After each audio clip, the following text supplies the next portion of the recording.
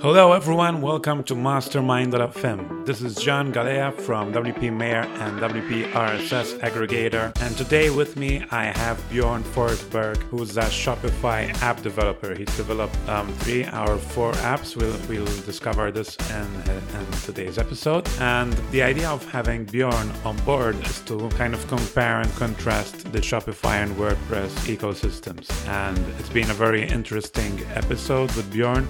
He's also shared some revenue numbers and also some pitfalls that you might have in developing apps for Shopify, but not only Shopify, but also for WordPress, or it can be applied to anything. So I think a lot of the lessons we learn in today's podcast can be applied to WordPress as well and to other, kind of software development initiatives. I'll leave you to it. It's been a great episode. Make sure you check out the show notes too, as they contain some links to the stuff that Bjorn mentions in today's episode. So without further ado, let's get on with interviewing Bjorn Forsberg about Shopify apps.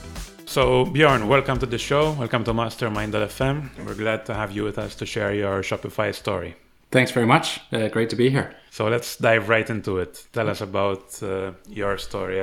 I've read some posts from your website, which are very interesting. You haven't really updated much your blog recently, so I guess we have some catching up to do. Yeah. But the story itself is really interesting. So please share that with our audience. Yeah, sure. So my name is Bjorn Forsberg. I build apps for the Shopify platform. And it's something I've been doing for about 5.5, almost 6 years now. And it originally started out sort of as a side project. I wanted to do something online, and originally I was planning to sell something, like in an online store. I was sort of thinking or researching how would I sell something online, and I came across Shopify in that way. And then I saw sort of in their partner section or in the forums that people were doing these apps. And I really liked the idea of being able to, have a very small warehouse where of nothing, it's basically a computer. You could scale out to as easily having, 1,000 customers instead of, 100, and not sitting there all night sort of packing orders and things like that. Just to stop you for a minute. Sure. If you could, just to give more context, what's your background before that? Yeah, sure. So I was working for 7 years for an investment bank here in Denmark. And I was doing sort of product management. In the end, I did many jobs. I started out in customer services and then some account management, and then got into more of the IT side of things.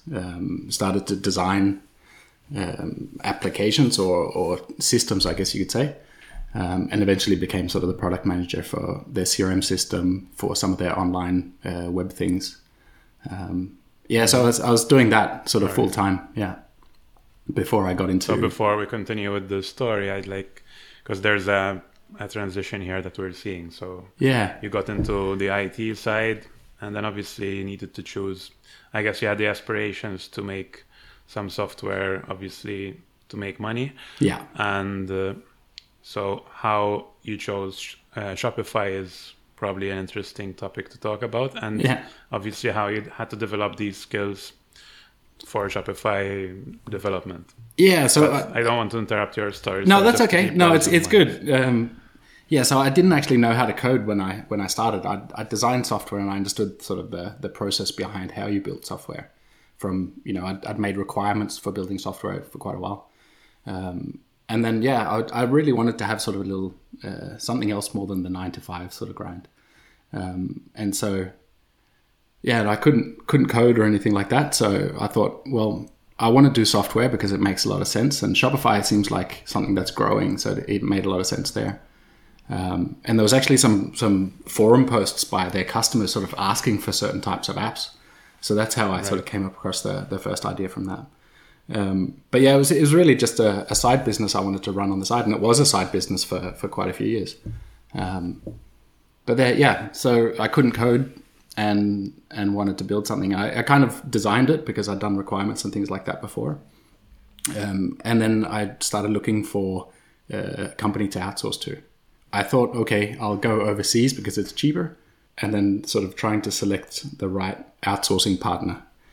I wanted to do it in sort of Ruby on Rails, mainly because Shopify used Ruby on Rails, and a lot of the documentation was in that.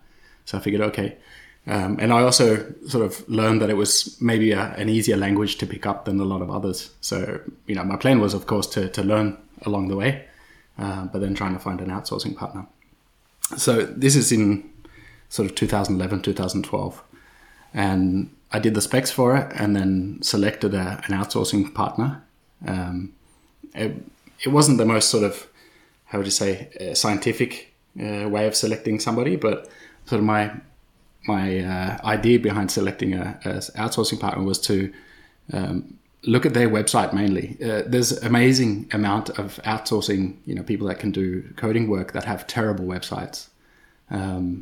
And so I really went on, if they can deliver quality on their own stuff, then maybe they can deliver quality on something else. And luckily I found a really good place who were also willing to do sort of MVP small style apps, which is really what I needed.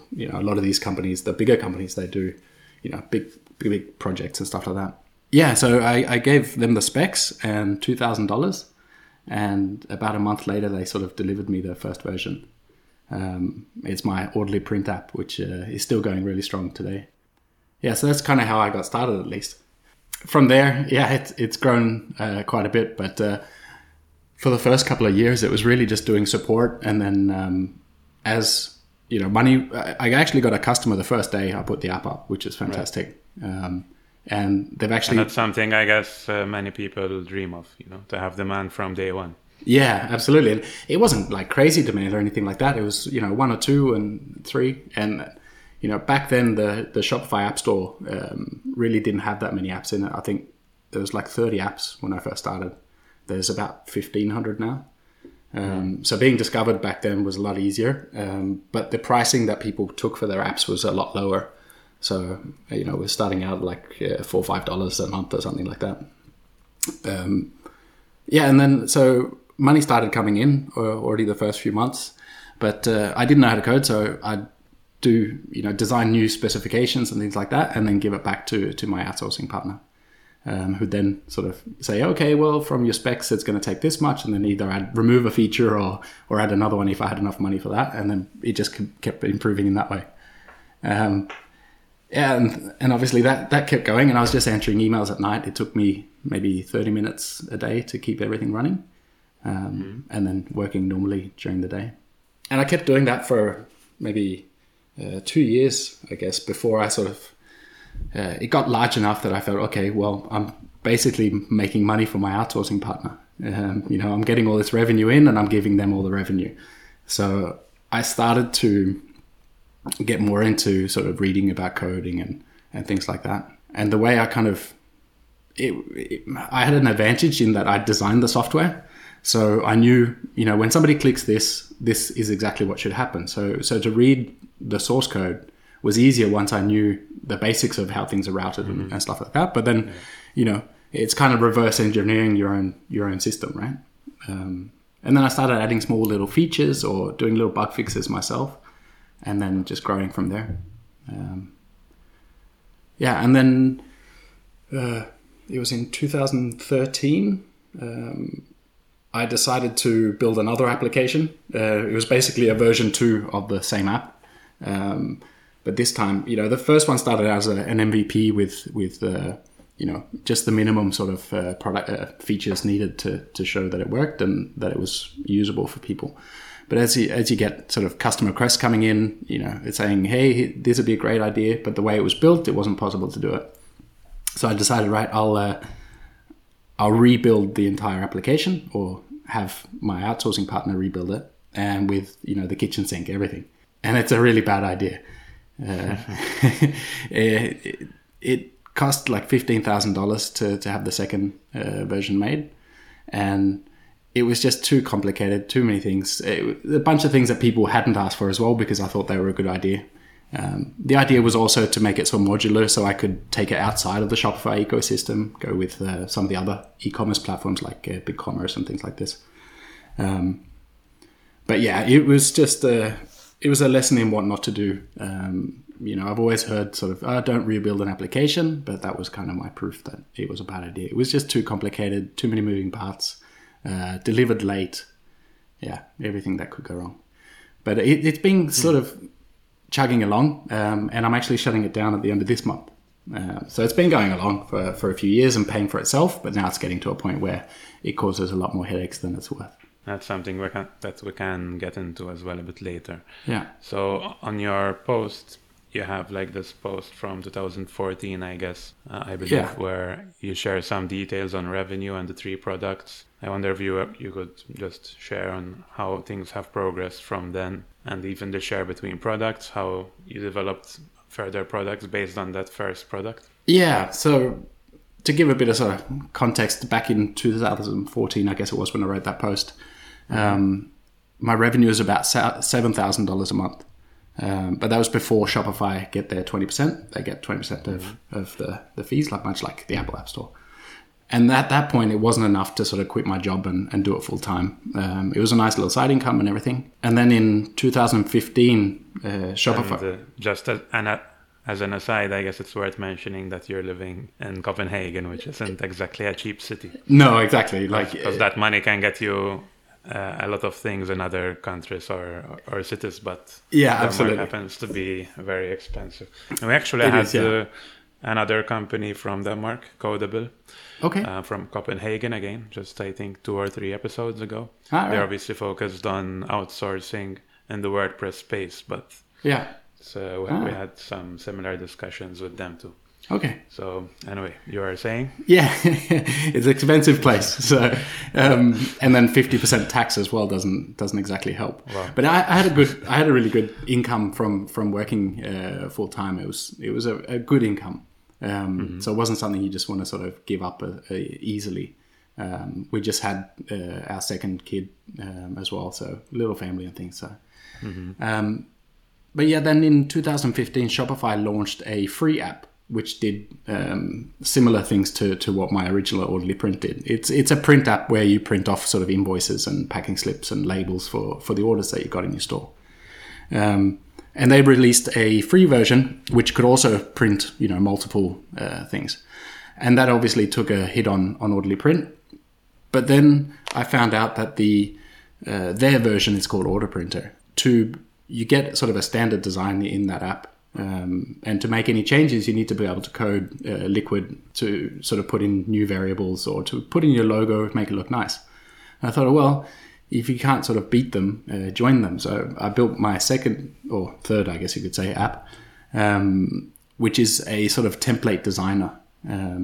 You pick a design that you like, and then it loads up in an editor where you make changes and things like that. Upload your logo without having to touch any code, and then at the end you purchase it for a one-time fee. And then it spits out the code, which you then use in Shopify's app. But that actually really took off, which is quite strange because it's an app based on another niche app. But Shopify have a lot of customers and it's a free app of theirs, so there's obviously a need for it. And at that point, then my revenue really started to rise as well. And it looked like I would be able to move into doing it sort of full time. And I was... I'd been at the bank for 7 years at that point, and I wasn't really learning anything new. It was a fantastic place to work, but I wasn't learning more. So it just felt like, okay, the right time to sort of try and do it. And I think at that point, I was up to about 75% of my normal sort of salary from my apps, which I guess it was around $10,000 a month or something like that. But the one-time fee really seemed to sort of resonate with a lot of people. So it was selling more and more all the time. And obviously by the time I decided then, we spoke with my wife and we sort of looked it over, and she was sort of shaking her head going, are you sure about this? As they should. But then, decided to sort of take the leap. And I had 3 months of paternity leave coming up. As well, so I was able to sort of stop working, and then I had 3 months to sort of where I was still receiving full pay to get everything in order, and then get ready for going full time.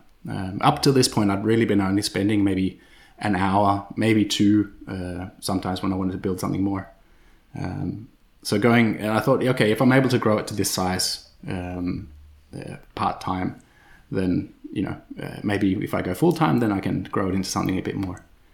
So I did it, and it worked out really well. I used sort of those 3 months that I had before. I really had to make it work to also build sort of better metrics for myself. I put out an open source little project on GitHub for Shopify partners, so you can get better metrics out of the payments that you're getting from them. So that was a really good way to see that, hey, this is actually really healthy. It's growing nicely. And then since then, I sort of launched another app, which is similar to the last one, where it's sort of a theme designer, I guess you could say, but it's for email templates, also for Shopify. And that one's also growing at about the same pace, which is fantastic. So it's grown into a pretty good little business where, I'm able to use the amount of time that I want to use on it, and then do something that I really love and get paid quite well for it. So it's been a good journey. Interesting. So the first time I came across your website was actually because I was looking for metric solutions. And I came across your GitHub repo. Yeah, okay. Good. It's a good way to find it. That was useful. Yeah. I guess you can't really use it for too much, though. But now that we mentioned that, I guess it would be good if you could share some of the essential metrics that you use or that people can implement in their own businesses. Yeah, absolutely. From the WordPress kind of perspective, I see a lot of people just developing plugins. There are thousands of plugins. Uh-huh. Many people making money, but now we're starting to grow as an industry and mature. And people want to introduce some metrics, some objectives, make things more measurable than just getting their 3 or 10K a month and not knowing where the money is going and if they're profitable at all. So, yeah, absolutely.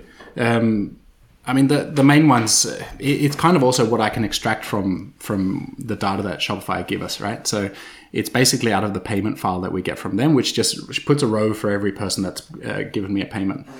But from that, you can actually work out quite a bit. So obviously revenue growth is the main one, right? And I think growth, percentages are always more interesting than absolute numbers. Being able to sort of, see, am I growing this month? Am I, are the numbers looking healthy? From that, I'll just quickly open it up here so I can give a bit more detail. But revenue numbers, user numbers. I'll split it up into recurring revenue, which is sort of my first app, and then this one-time revenue, which run a lot more like e-commerce stores, I guess you could say. They're actually they are Shopify stores as well. So the front end is a Shopify store where you pick your design and then it loads up in an app. But average revenue per user is another good one. Obviously seeing if you can cross-sell, if you can upsell them. So if you've got multiple plugins or something like that, then you get them in on one of the apps. Are you able then to cross-promote and get them to use some of your other things? Let's see here. On recurring, you've got churn, which is super important to have a look at. Basically how many people are dropping off every month, what percentage. Obviously your growth needs to be bigger than your churn. Otherwise you're in a losing business. So churn is something that many people in the WordPress space will be looking at in a closer way, because traditionally plugins were sold without any kind of recurring subscription in place. And we've seen during the past 2 years many people implementing subscriptions, which means that there's a higher chance of people actually renewing for another year. Yeah, okay. And the difference between plugins and a SaaS app is that with a SaaS app you need access and you need a subscription to continue using the product. Whereas with a plugin you have the source code. Yeah. So you can technically keep using the plugin without having any kind of license in place. Yeah. Yeah, it's similar actually to the two apps that I'm selling, where it is much like a plugin. It's spitting out some code at the end, which you then take and put over into Shopify. Yeah. But I think that, that's the tough part as well, because you do want to, you want to make it fair so people are getting value from what they're paying you, but you also find that a lot of people come back, 3 months, 6 months, 12 months later asking questions and things like that.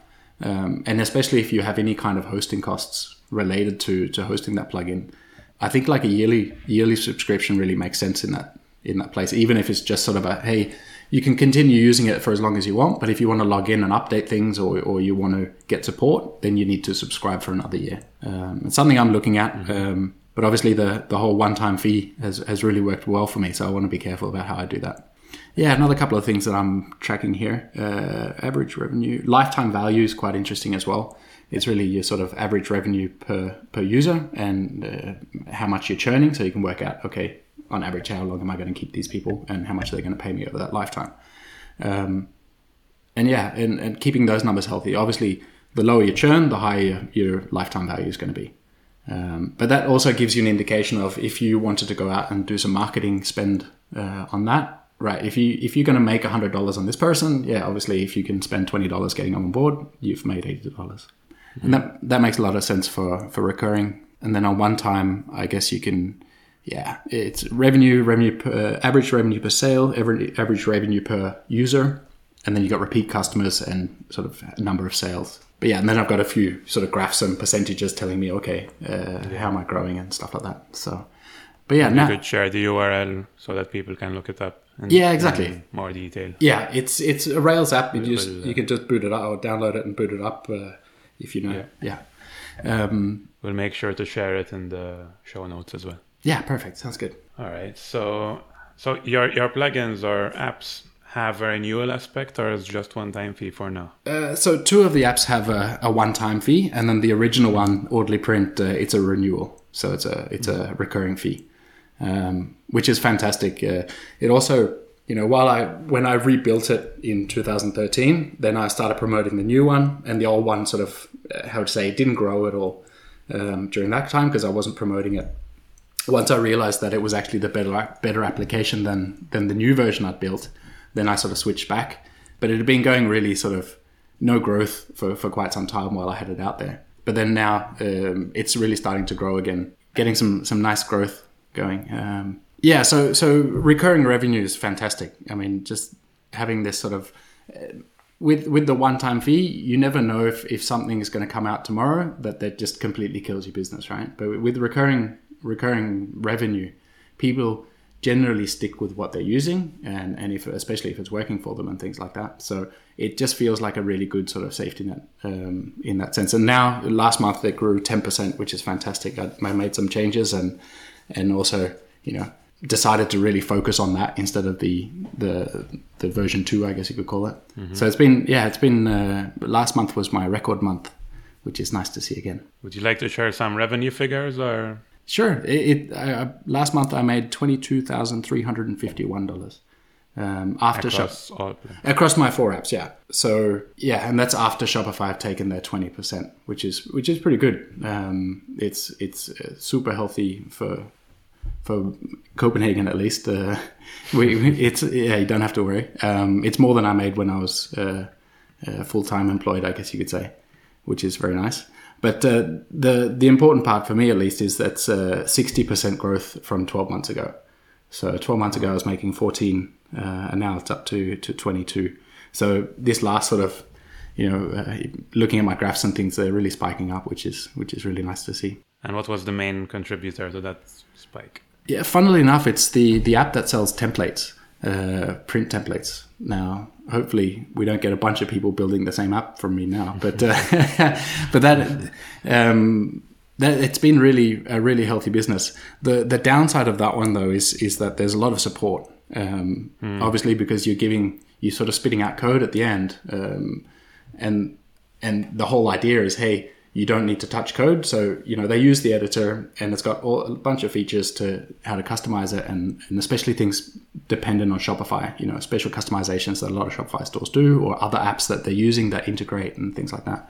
But there's always going to be the situation where, something in their country, the invoice needs to have a certain thing on. So you get a lot of questions about, hey, can you add this? Can you add that? So it's a bit of a support hog and it's something I really want to sort of focus on the next couple of months as well, because support's really taking more and more of my time, which is good because obviously more and more people are using my apps, but it'd be nice to be able to push things forward. So the growth was because of the introduction of the app or because of some improvements within the app that existed before?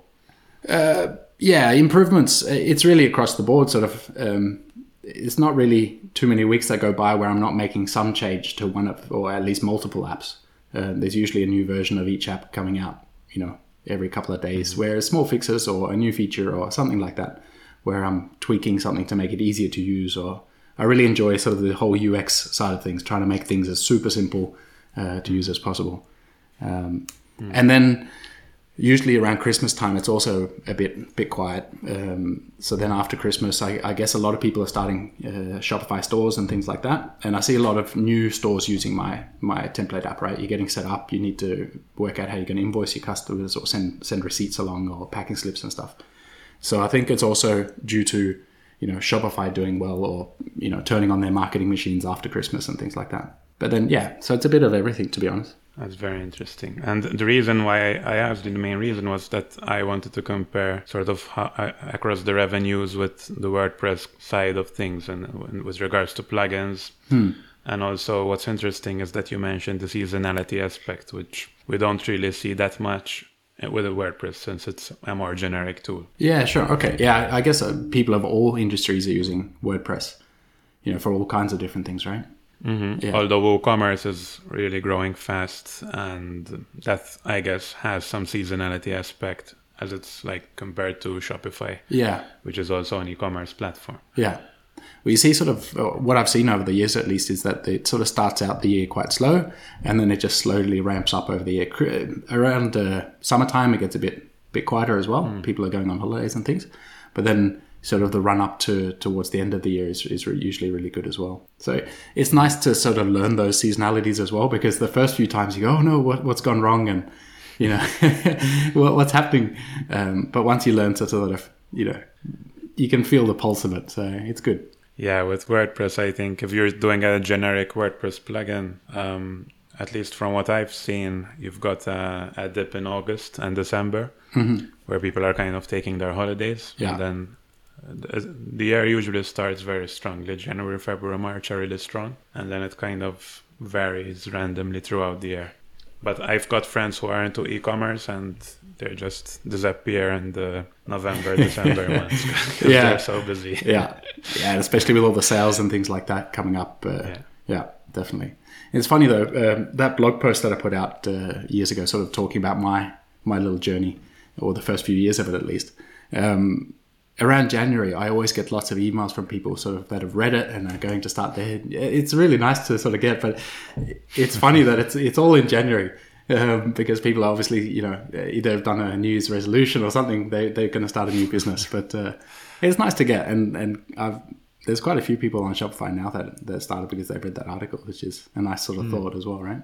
I think that's the perfect segue to talk about the Shopify ecosystem and how it works, because most of our audience is doing products in the WordPress space. Yeah. And so I think it would be interesting to contrast and compare these two platforms. Also because I've heard a lot of people recently who say that they want to diversify beyond WordPress. And I think you kind of give us this, you make it seem like it's possible, even though most of us are used to coding in PHP. Yeah. So you had to learn. Yeah, and Shopify have and I believe it's an official API in PHP, API wrapper in PHP as well. But yeah, so the Shopify, Shopify obviously is for building stores, online stores. Also, they've got a point of sale app for iPad and iPhone and things like that, so you can do in-person sales as well. But most of it's really online, and they have a partner program where it's sort of divided into three categories. You've got people or agencies that do store builds for customers.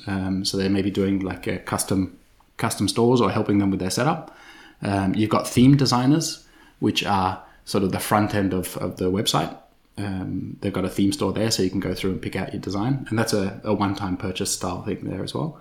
And then they've got the app developers like me, where the way it really works is you can sign up and then the deal that's really made is Shopify get 20% and you get the 80%.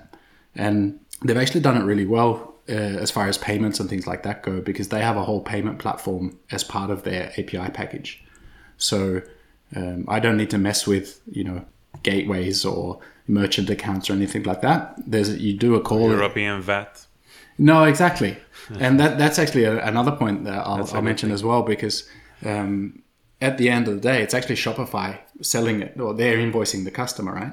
So we don't have to worry about the VAT and all this type of thing. It's something that they're taking care of, which makes up for the 20% that they take, right? If I was paying VAT for European customers, it'd be 25%. So, but yeah, and then so they've got an excellent API as well, where it's really well documented, and I think that's why you also see so many apps coming on, because it's, you can quite easily see if something's possible or not. Their support's really good. But yeah, so like I said, there's 1,500 apps in the App Store now. It's obviously more difficult to get started now than it was when I did, maybe. If I launch a new app now, I have a mailing list of maybe 15,000 people I can send something to. But it's definitely possible. It depends what part you're getting into, right? Obviously, if you're going to be helping customers build their stores, then that's an easy way in as well, I think. Theme design is very difficult, and Shopify have a really stringent sort of criteria for getting a theme published. They do reviews. They check the design. If the design's not up to scratch, then they won't let it in. If it's too similar to some of the other themes that they won't let them in and things like that. But obviously, if you really know what you're doing, then you can send them over. And you sort of send them the design. You don't code it first. You design it and send over the PSDs or whatever it is. Right. Okay. So they can approve it in that sense. But yeah, then so when you're building an app, so you're always integrating with Shopify via the API, right? Yeah, absolutely. So you don't see any of Shopify's code. It's closed source. It is, yeah, absolutely. But they have they even have a Shopify app gem for Rails at least, or for Ruby, where you can pull it down and you can have an app up and running connected to Shopify within sort of 5-10 minutes. Right. Yeah. And then the app that you develop is hosted on your servers? Yeah, they're always hosted on our own servers. So it's basically a standalone app that then connects to Shopify and does its things. Right. You can use also the authentication from Shopify. So if somebody logs into their Shopify store and they go into the app section and open your app, you don't have to ask them for a login. You authenticate via Shopify to work out if they're logged in or not. So it's quite a seamless experience for the merchant. And how do the customers actually install your app? Do they find it through Shopify's App website? Store? They have an App Store, yeah. So okay. Much like the Apple App Store, but with better search. So it's broken into categories. So you've got sort of marketing apps, so you've got sales apps, customer service, accounting, tools, which is sort of a general category where actually most of my apps are. My email app's in the marketing category, and the other ones are in the tools sort of category. There's a shipping category, of course. Yeah, and so merchants, they jump in there and then they search around. Obviously, the more reviews you can get for your app, the higher in the rankings in the App Store you get within your category, and you get discovered more. So you just go through the App Store, they click a sort of install button, and Shopify have a template, a little website that you log on where you can actually upload your own screenshots and write the text for your App Store page and things like that. You can upload everything. And so the merchant, clicks install, and they're sent over to your app where you do sort of a authentication and get the initial, permissions to read data or write data to their store. So this is all happening within their Shopify instance. It is, yeah. So it sort of opens up. They don't go to your website and get anything from there. They do actually. So first they get to our website, where if we know, Shopify passes along their sort of key, which store is this, when they send them over. So as long as they've got that, we can send them straight back, just a quick redirect, and then they're sort of told, okay, hey, you're going to install this app. It will have permissions to do these things, and you can be quite granular about the permissions that you need. Obviously, you don't want to ask for too much or things that you don't need, because people think, oh, why do you need to see all this data from my store? So you ask for the permissions that you need, and then they can approve that. And once that's done, then we have access to pull that information from their store. Yeah. So once you've done that, then if it's a recurring fees style app, they also have the billing API, like I mentioned. But the good thing there is you can put trial periods. So say you give 30-day trial on your product as well.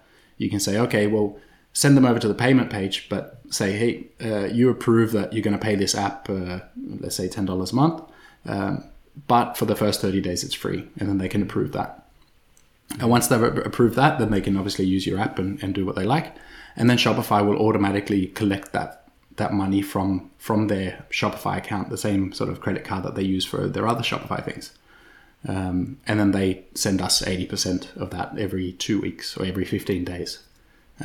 We get a payment from Shopify. That definitely seems like a more streamlined experience compared to the WordPress space, where you have to download the zip file, install it on your installation. Yeah. You've got to worry about all these people having different servers, so support is a nightmare. Yeah.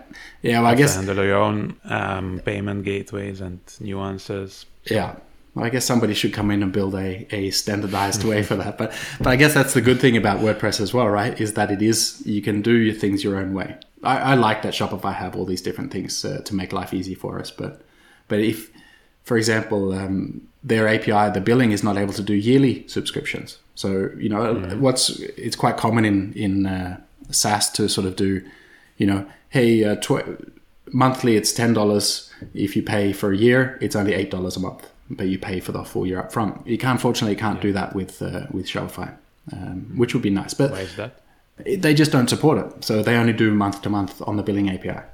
I guess there must be some reason behind it. It's not a technical thing. No, I don't think so. They support paying for their product per year. So I'm not sure. Oh. Yeah. So it must be like an ideological thing that... It could be, yeah. I asked them about it at they have a developer conference every year. It's actually coming up, or it's on April 20th, 21st, I think, in San Francisco, where all the partners sort of come over and they release new features and things. And I asked them in one of the sessions, but I didn't really get an answer, to be honest. So I'll ask them again. So that brings us into the events part of my question. So the community aspect and events are very strong and important in the WordPress community. Yeah. So if you could give us a picture of what happens in terms of community and events in the Shopify space. Yeah. So last year was actually the first time that they held the Unite, they call it Unite conference. And there was amazingly like 700 people there, which is pretty good, I think, for a first year conference. And that really sort of helped you learn a few names. I'm sure there's people in the WordPress space that you sort of know the name of if people mention them. Yeah. There's people like that on Shopify as well. But otherwise, it's really on Twitter, things like that. They've got some great Facebook groups as well, which is sort of a mix of merchants and Shopify partners. They've got Slack channels where you can jump on and ask each other questions and things like that. I know of a couple others here in Copenhagen that are doing it. We've met up a few times. But yeah, I guess for somebody that sort of, I'm working on my own every day. I wish there was a little bit more community. I'm really looking forward to April. And maybe it's because, in-person community, I guess, is what I'd like. I was just in Dublin, actually, last month. I was asked by a partner over there to come over and talk at one of their Shopify meetups, which is a great thing that Shopify started doing all over the place, where you can...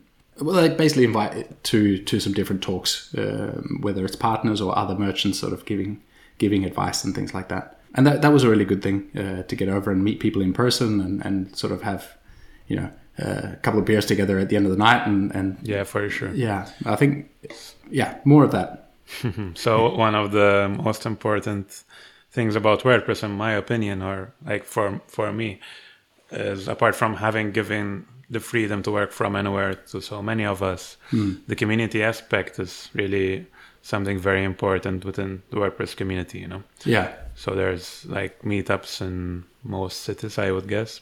Yeah. And there's 2 big WordCamps that happen, one in Europe and one in the US. Plus we have tons of WordCamps happening, and like each country has its own WordCamp or multiple WordCamps. Yeah, okay. So like I've just moved to Spain in January, so here I've already been to 2 WordCamps. Okay. And I think there are 5 in all, so there are lots of things happening, and it's easy to go there because, Europe is easy to travel, or the US, they have tons of WordCamps there. There are WordCamps in Japan and India. So it's all over the place. I've also made friends through WordPress. Like when I was living in Thailand, the first friends I made were through a WordPress meetup. So yeah, it's just this. There's the business side of WordPress, and then there's the community aspect, which is really nice. Yeah. So, and I think I have the same way. I mean, I love what I do, so my interests are within what I work with, right? So being able to sit down with people and talk about these things is fantastic. It's also one of the things that I really liked about coming on here and talking about it, right?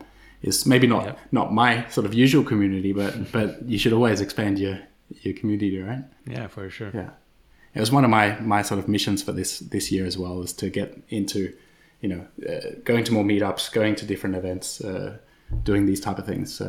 So it's been a good start to the year, at least. Just curious, how's the tech scene in Copenhagen? It's pretty good. I mean, I can't say I'm really a big part of it. I kind of stay out of the whole startup race. I'm not one that wants to build a company with 400 people and take over the world. But I know quite a few people that do things within technology. Obviously, the company I worked for before was very much into technology. It's a bank, but it's very much 90% technology.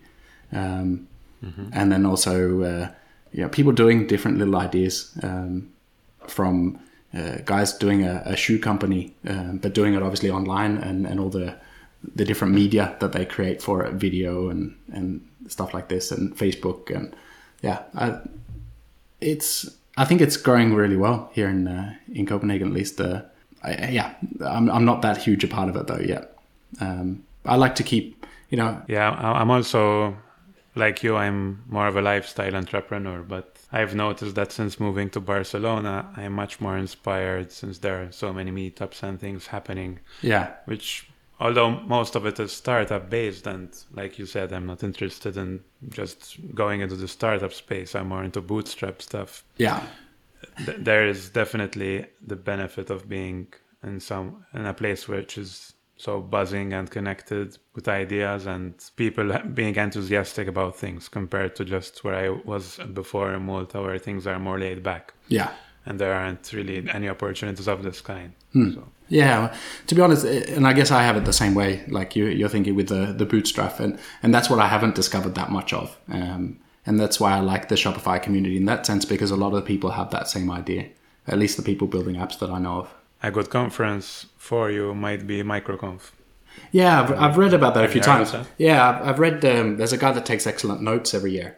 A German fellow, I think. And I've read that quite a few times, and it definitely looks like one of the ones I want to do. Yeah. So there's one in the US and one in Europe, which is usually held in Barcelona, conveniently enough. So. Perfect. Have to come visit. Yeah, it's really good, actually. And it was more SaaS focused. Okay. So there weren't many people doing WordPress. Maybe there were 3 people and all. Yeah. But it was really nice, because you've got these people who are either solo owners or entrepreneurs. Yeah. With a lot of focus on lifestyle more than the startup kind of thing. Yeah. It's one of those things I've actually been struggling with. I mentioned that I do this on my own, but doing more and more support as well. And that was my next question. Yeah. Okay. Perfect. And I just really want to try and reduce the amount of support I'm doing, because obviously I'm not achieving the other goals that I'd like to do in, building further out on some of my apps, or, spending more time marketing or things like that. And okay, do I hire someone and then start, having a real company, I guess you could say? That's how I see it when you hire someone. Or do I try and outsource it, and what's that going to be like, and things like that.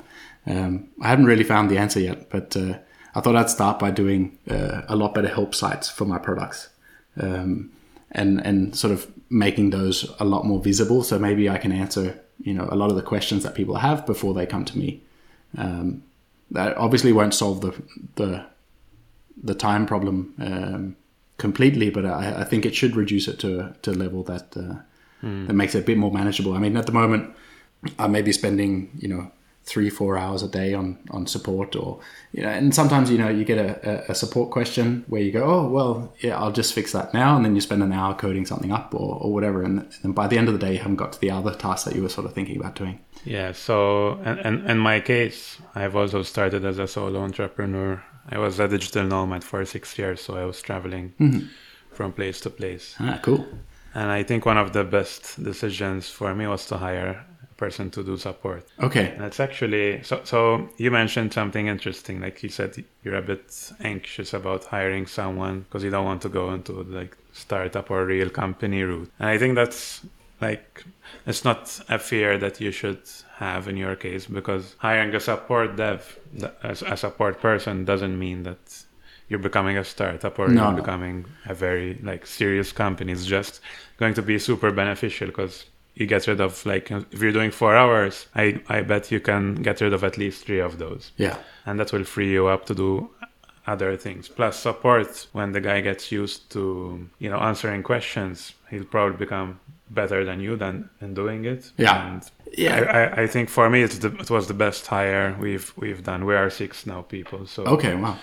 And did you do that remotely then, or is that somebody that's sort of coming in? Yeah, we're all remote. Okay. So I still believe in lifestyle business 100%. Yeah. And without having done these hires, I wouldn't be able to do that. Yeah. Okay. So I would be working 10, 12 hours a day just maintaining the business, let alone growing it. Yeah, that's right. And that's where I don't want to end up. But I guess I also have a bar that I set for myself in customer service, especially on Shopify, because, your reviews are everything. You need to give good support. Yeah. For one, to make sure people are happy with your product. 2, because they are more likely to leave reviews, which gets you new customers, gets you higher in the App Store.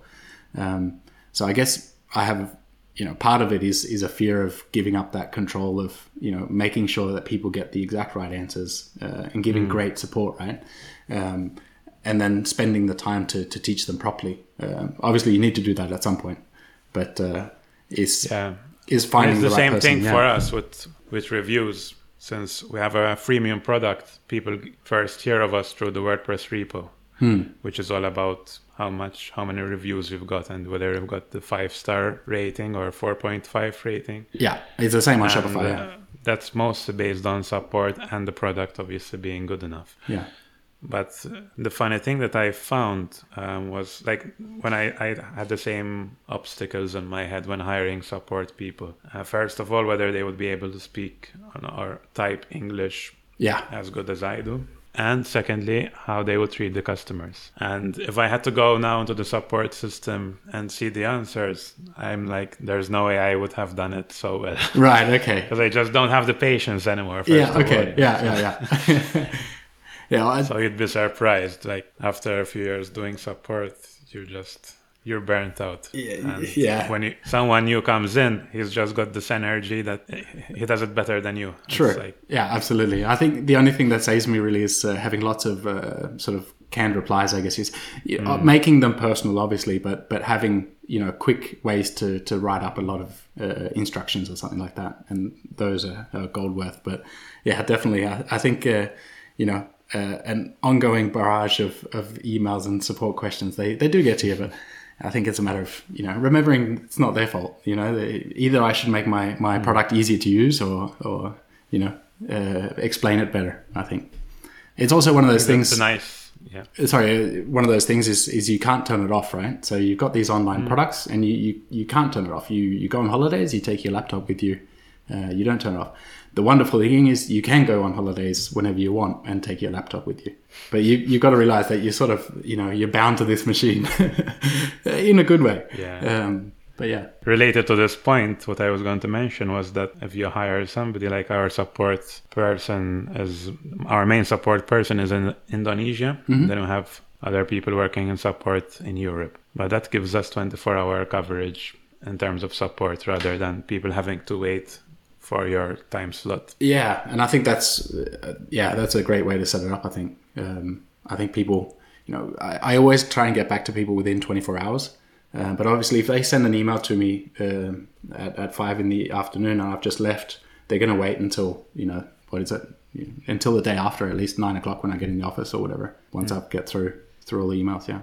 All right. So I wanted to ask you earlier. I had one of the questions was how much time you spend daily on your business, since it's a lifestyle business. Yeah. But I guess. Well, I mean, you're not doing so well there. No, I mean, lifestyle. I want lots of time for my family and my kids. I don't want to be doing nothing all day, because I really enjoy what I'm doing. But I want it to be in the hours that I do. I don't want to be working nights and things like that. I want to be spending it with my little family.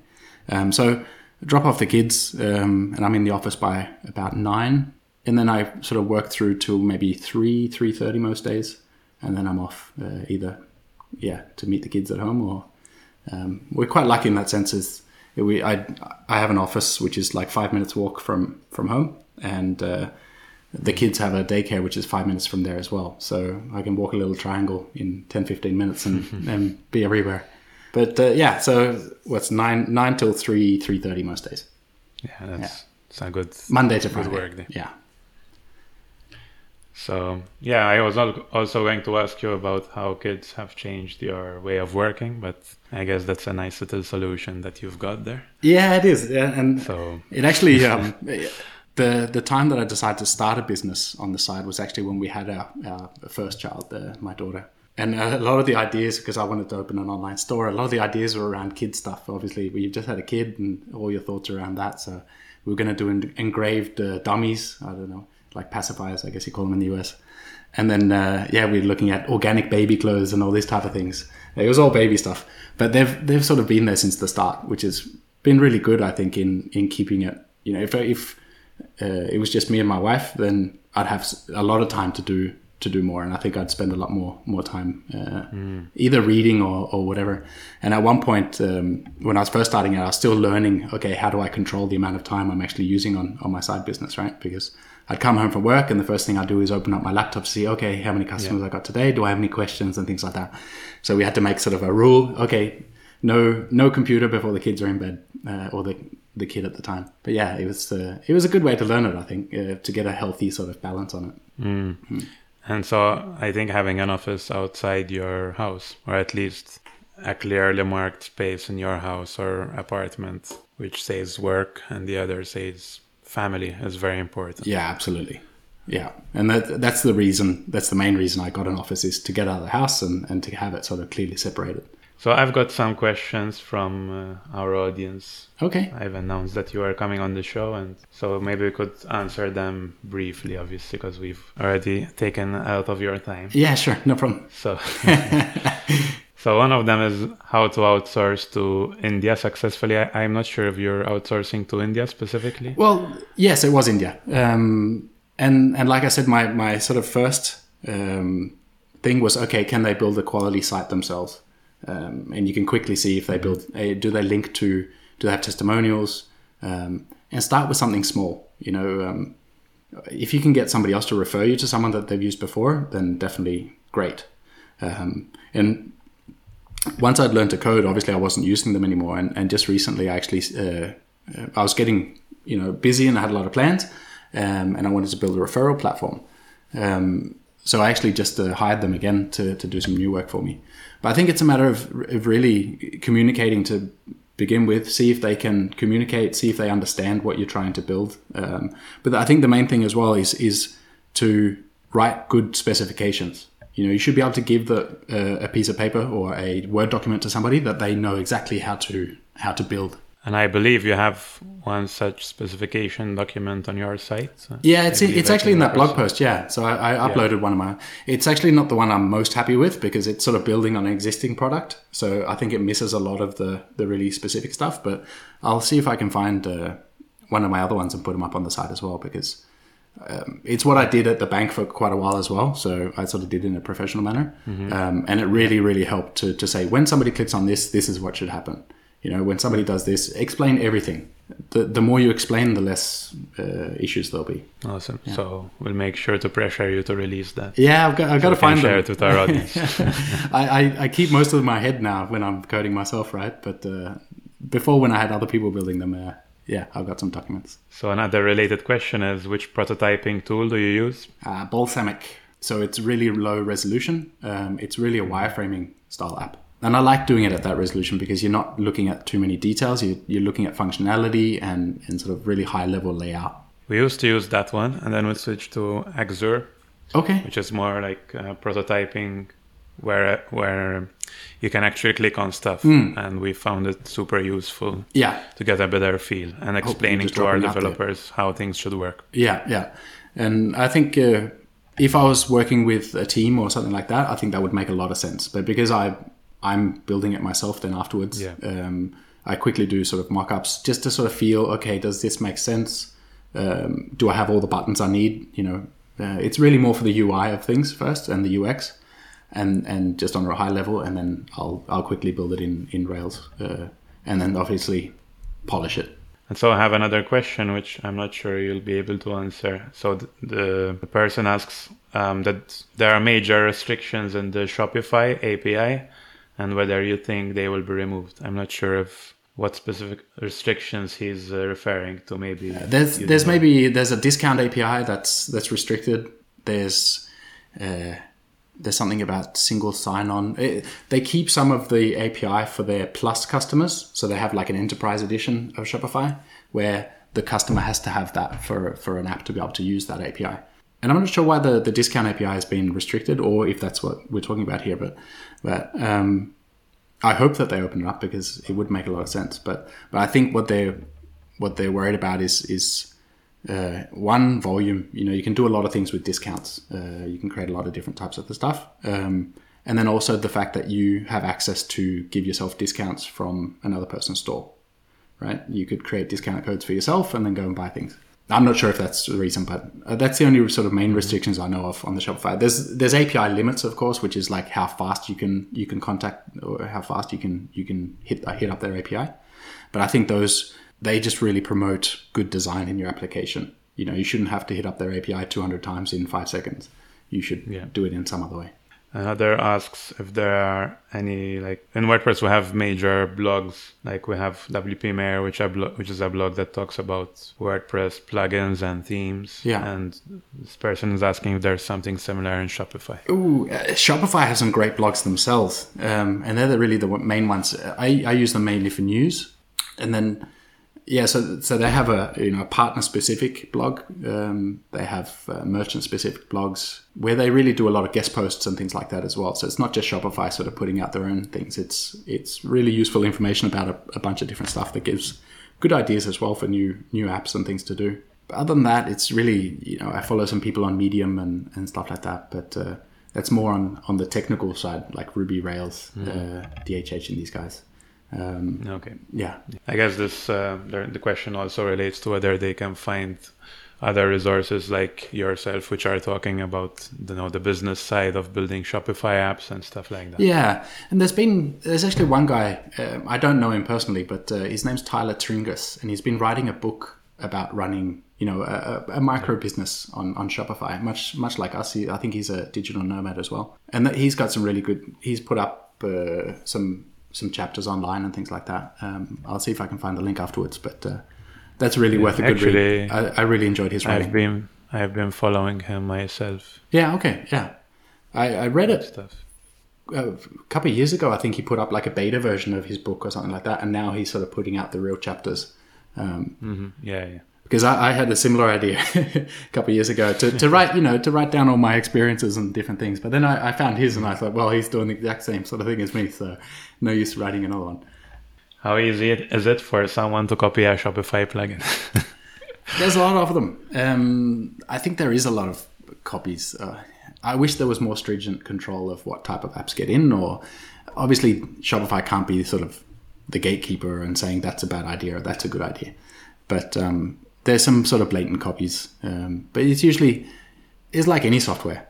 Somebody's going to do it well and somebody's not going to do it as well. And the ones that do it well, they're generally going to be the ones that are successful. But I think you shouldn't underestimate the amount of effort it takes to make a good Shopify app as well, right? There's a lot of things to learn. You got to know their platform because it's really flexible. So lots of merchants or their users have sort of weird setups and things like that. So you need to know about all these different little things that happen to make a good app, at least. But could definitely be copied. Hopefully not mine. And obviously you can't see the source code, right? So no. Unless somebody open sources something, but they're not likely to do that.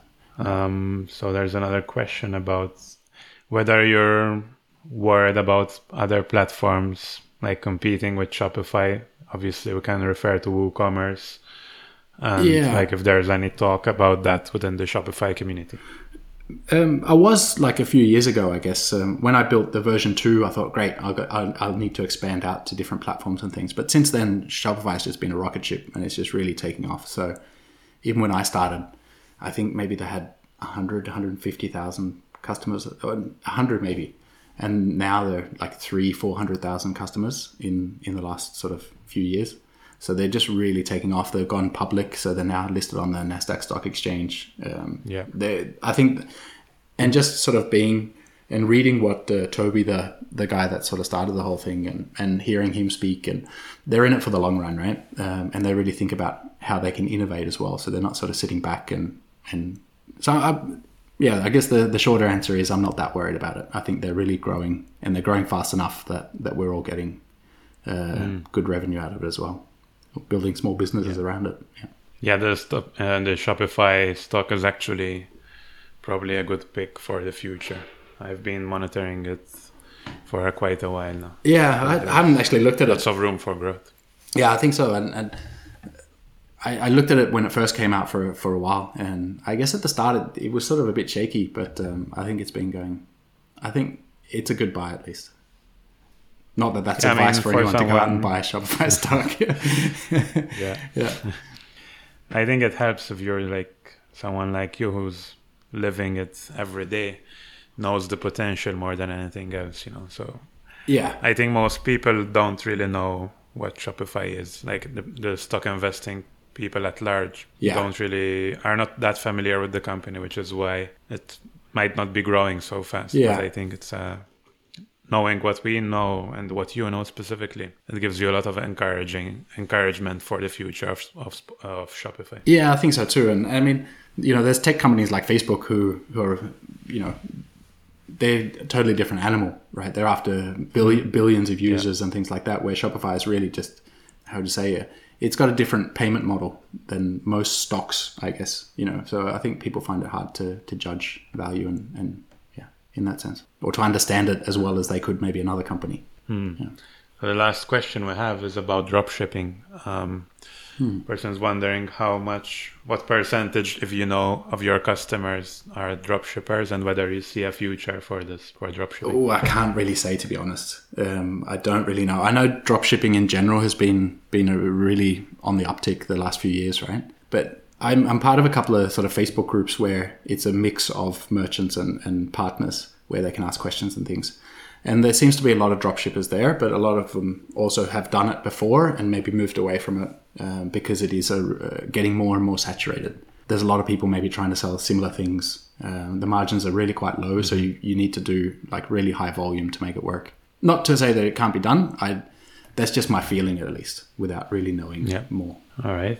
And that wraps it up for our audience questions. Cool. And, good questions.